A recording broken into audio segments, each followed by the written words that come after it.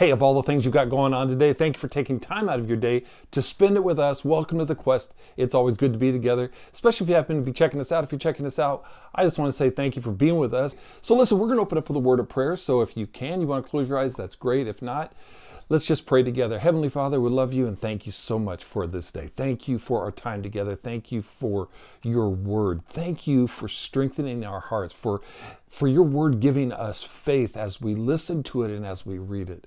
Father, I lift up each person that's listening today, each person that's watching, and I ask that you would touch them. I ask that you would help them and encourage them and strengthen them in just the way that they need you. Father, today we put our faith in you. Father, today we put our hope in you. And I ask, Father, that you would just help each one of us in the unique circumstances that we're in to hold on to you, to look to you, so that we can have the strength and faith that we need for the challenges that we face. Father, today, just speak into our hearts.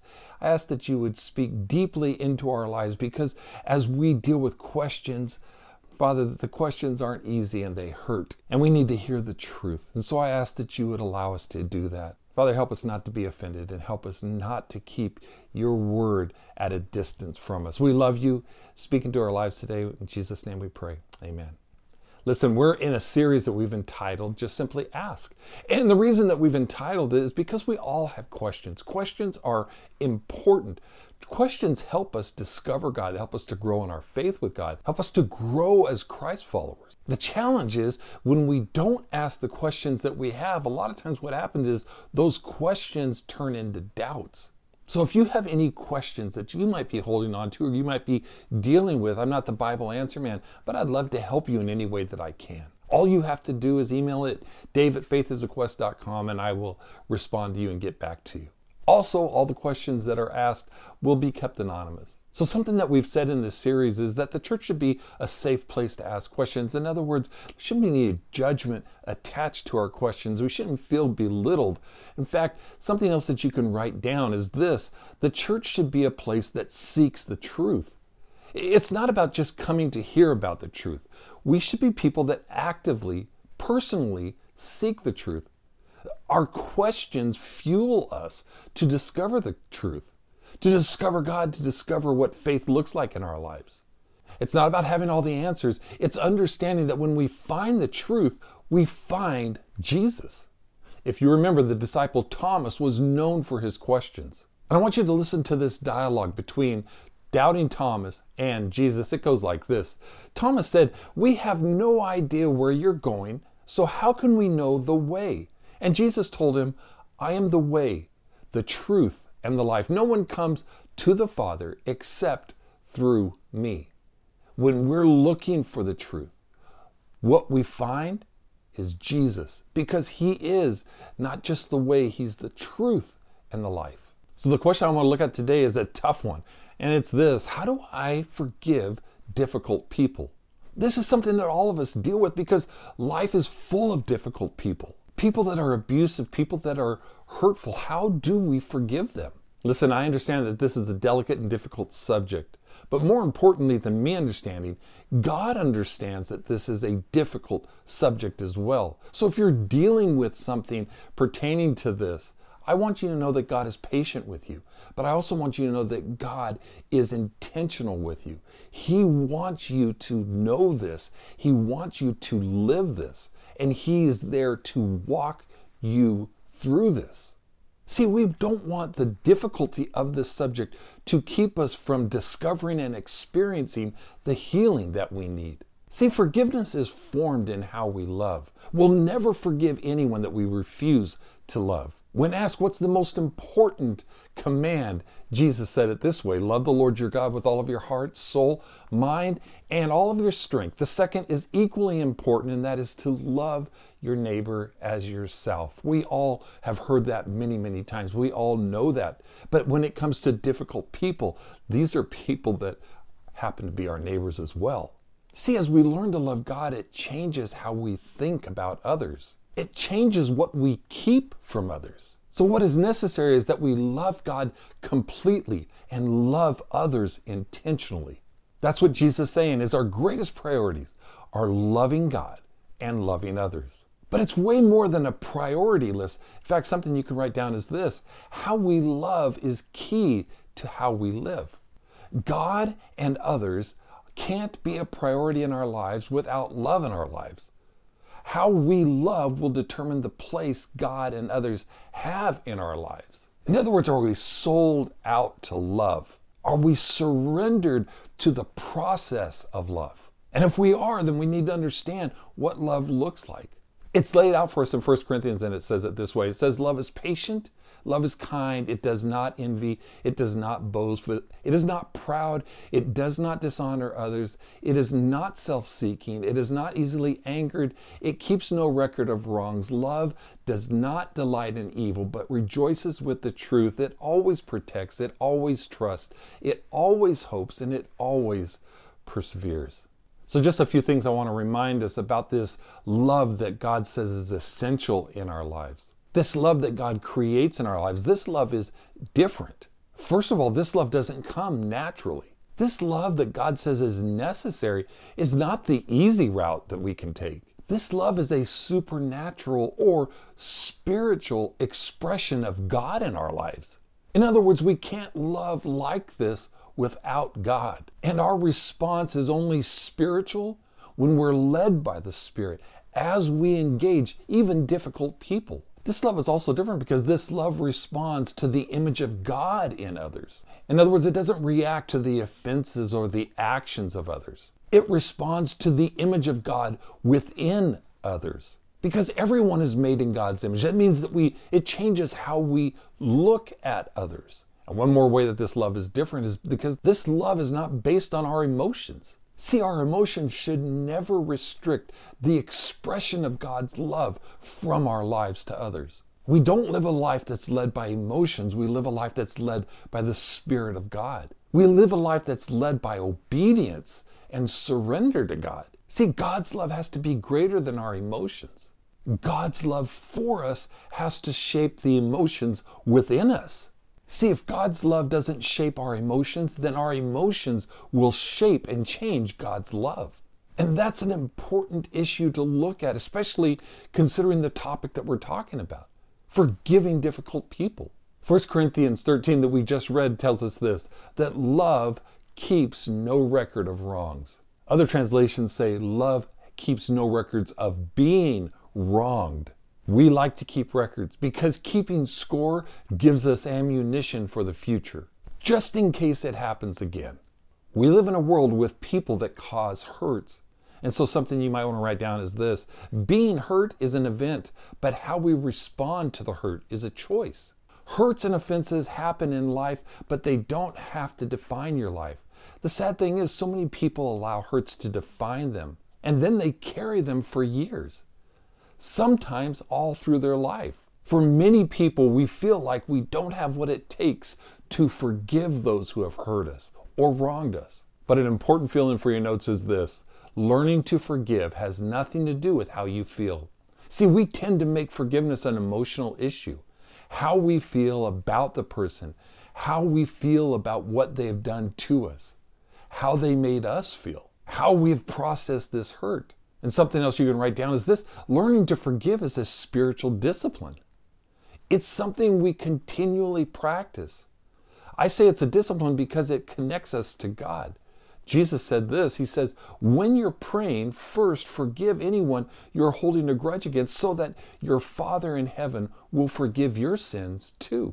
See, we can't live in forgiveness if we refuse to extend forgiveness to others. Forgiveness is not something we do because we feel like it. Forgiveness is something that we do because we've been forgiven. So when it comes to being hurt, we have to take our emotions out of it if we're going to make it through it.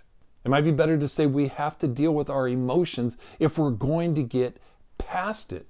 In Ephesians, it says this: get rid of all bitterness and rage and anger, harsh words and slander, as well as all types of evil behavior. Instead, be kind to each other, tender-hearted, forgiving one another, just as God, through Christ, has forgiven you. Listen, though we are created as emotional beings, we still have to keep our emotions in check.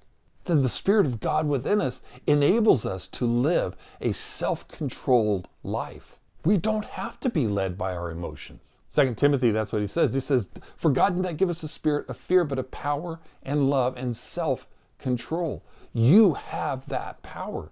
When God's Spirit lives within us, you have that power. So many people choose to live offended and hurt rather than choosing to live in forgiveness. And I think it's because we don't understand forgiveness. In order to understand what forgiveness really means, then let's look at what it doesn't mean. A couple of things forgiveness is not, and you can write this down, is this. Forgiveness is not forgetting what has been done. It's not forgetting what's been done to us. It's not pretending that the offense didn't happen. It's not sweeping it under the rug. It's not saying that, hey, you weren't wrong. It's not about being a doormat. Forgiving doesn't mean that you let others keep hurting you. To forgive is to create boundaries and rebuild trust. To trust God with the retaliation and not take retaliation into your own hands. Also, forgiveness is not fair. In other words, it's not natural. It's natural to strike back. It's natural to hold a grudge. It's natural to make others pay for what they've done to us. It's not natural to forgive. We often say that we want fair, but thank God he wasn't fair with us, right? Otherwise, we would get what we deserve. That's fair. Scripture reminds us of this. It says, He, God, does not treat us as our sins deserve or repay us according to our iniquities. For as high as the heavens are above the earth, so great is his love for those who fear him. And as far as the east is from the west, so far has he removed our transgressions from us. That's what mercy looks like. Forgiving simply means this. You can write it down. Refusing to seek revenge. To not pay back what has been done to me. To not want others to experience the same pain that they've inflicted on me. Forgiving also simply means refusing to be consumed by the hurt. The hurt or the offense was an event. It was something that happened to us, but we don't have to be defined by the event or imprisoned by it. Forgiving also simply means this: giving others what God has given me. God has given us grace, what we need but we didn't deserve. His love and his forgiveness. Colossians says this: make allowances for each other's faults and forgive anyone who offends you. Remember, the Lord forgave you, so you must forgive others. I don't want you to miss that. Listen, forgiveness is not just a good idea. It's a must in our lives, especially as Christ followers. As I said earlier, hurts caused by others are real and they're painful. And people can carry them their whole lives. But the good news is that healing is available for the hurting. Listen, if you're carrying the hurt of what someone has said about you or done to you in the past, rather than trying to get past it, what we need to do is seek to be healed from it. God can heal the hurts in your life. Psalms 147 says it this way. It says that He, God, heals the brokenhearted and bandages up their wounds. I want you to hear that because way too many people choose to live with the pain of being offended and hurt. We tend to hold on to the hurt as if it's our lot in life. The hurt is so deep, the anger is so strong that there seems to be no resolve. And so what happens when we hold on to the hurt? It prevents us from experiencing the healing that we need. The process of healing will absolutely require God. It may also include counseling. It may also include time. It may also include faith for sure. But the objective is not to try to make sense of the offense that's been done to us. That's where a lot of people tend to get derailed. They want to make sense of it. Our objective is to let go of the offense and hold on to God. Once Jesus was talking to his disciples, he was trying to help them understand that they're going to get hurt in life. They're going to experience hurt. They would be disappointed. They might even be betrayed by somebody that they were close to. And this is what Jesus said to his disciples. He said, things that cause people to stumble are bound to come. So watch yourself. If your brother or sister sins against you, rebuke them. And if they repent, forgive them. Even if they sin against you 7 times in a day and 7 times come back to you saying, I repent, you must forgive them. The apostle said to the Lord, increase our faith. In other words, what they were saying is we need more faith to forgive. From that passage, I don't know what stood out to you. I know what stood out to me. And that was the statement that Jesus says, if they repent, forgive them. because that's what I want to hear. If they don't repent, then I don't have to forgive them. The truth is, we have no choice. As Christians, you can write this down, we are to forgive as we've been forgiven. When we stepped into relationship with Jesus, when we surrendered our lives to Jesus, Jesus forgave us of all of our sins. He forgave us of all of the offenses that we've done to Him. And then as we identify with Christ, what happens is we begin to take on His values. We begin to live like He lives. Again, in Colossians, it says this, make allowances for each other's faults and forgive anyone who offends you. Remember, the Lord forgave you, so you must forgive others. Also, as Christians, we can't live in God's forgiveness if we don't live with extended forgiveness. You may know the Lord's Prayer, or at least heard it. The one that says, Our Father which art in heaven, hallowed be your name. Your kingdom come, your will be done on earth as it is in heaven. Give us today our daily bread. Then get ready and forgive us our sins as we have forgiven those who sin against us. A little later on it says, for if you forgive other people when they sin against you, your heavenly Father will also forgive you. But if you do not forgive others their sins, your Father will not forgive your sins. As a Christian, you know what it means to be forgiven. Grace, mercy, another chance. We've all been forgiven for lying and stealing and cheating, lusting, betraying, and hurting others. See, God's forgiveness is the gospel. The gospel means good news. And the good news is you and I are forgiven.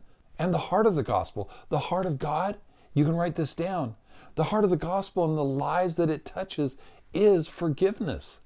The gospel isn't just receiving forgiveness, but also giving forgiveness.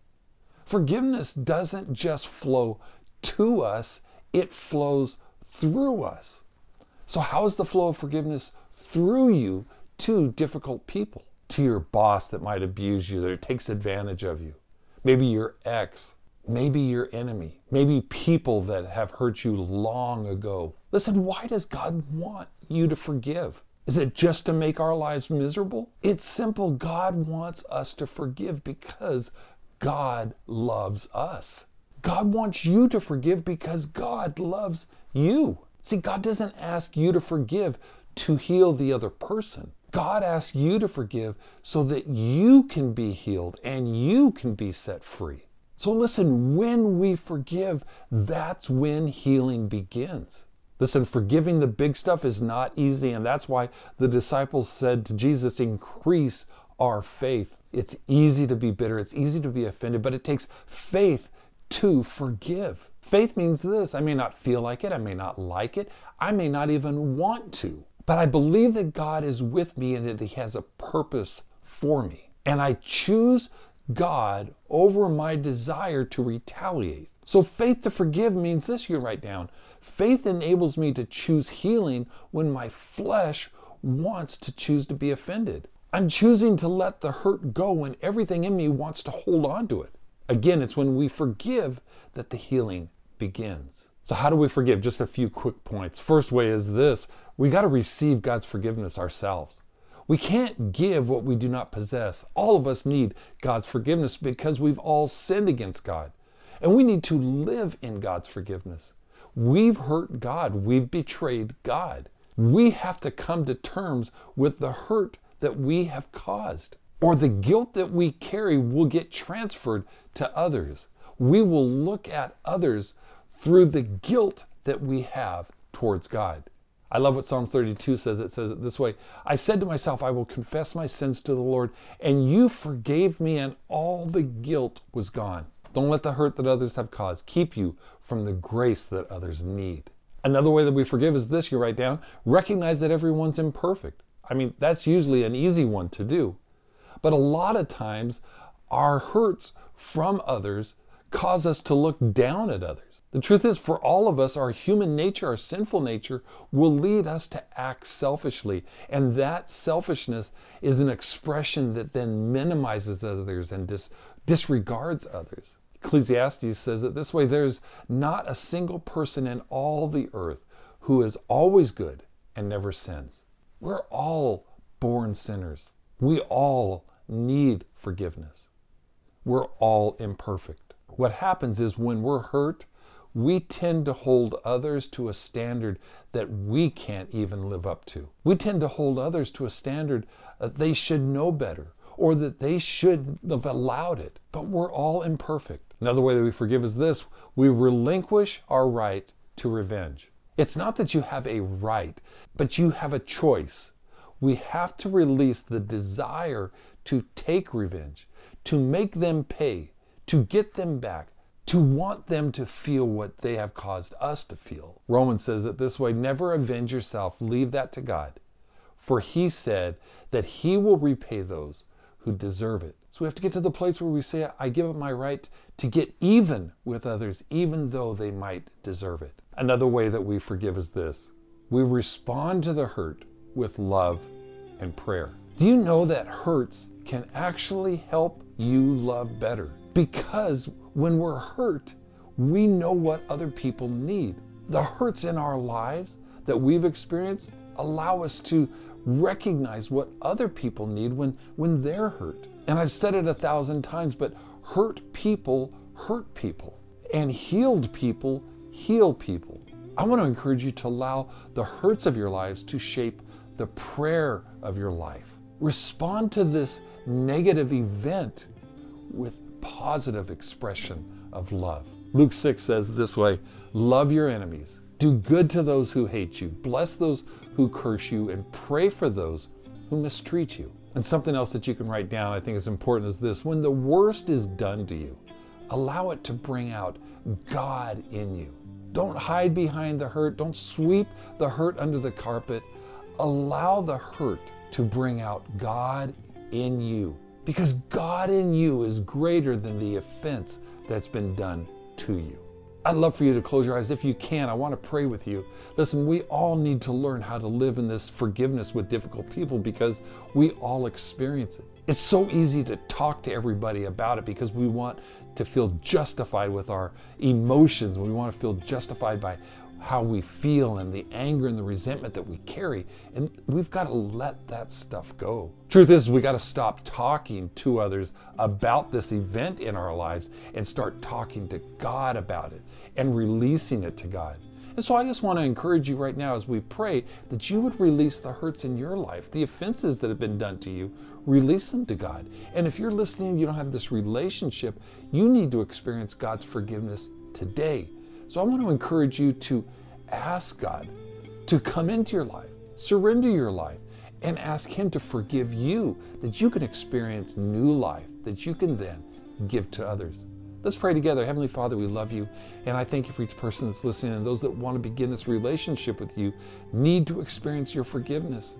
The offenses that they've done in their lives, the hurts that they've caused you even, the betrayal, the way that they have lived their lives to please themselves rather than surrendering themselves to you. I ask that you would forgive us and that you would wash us clean.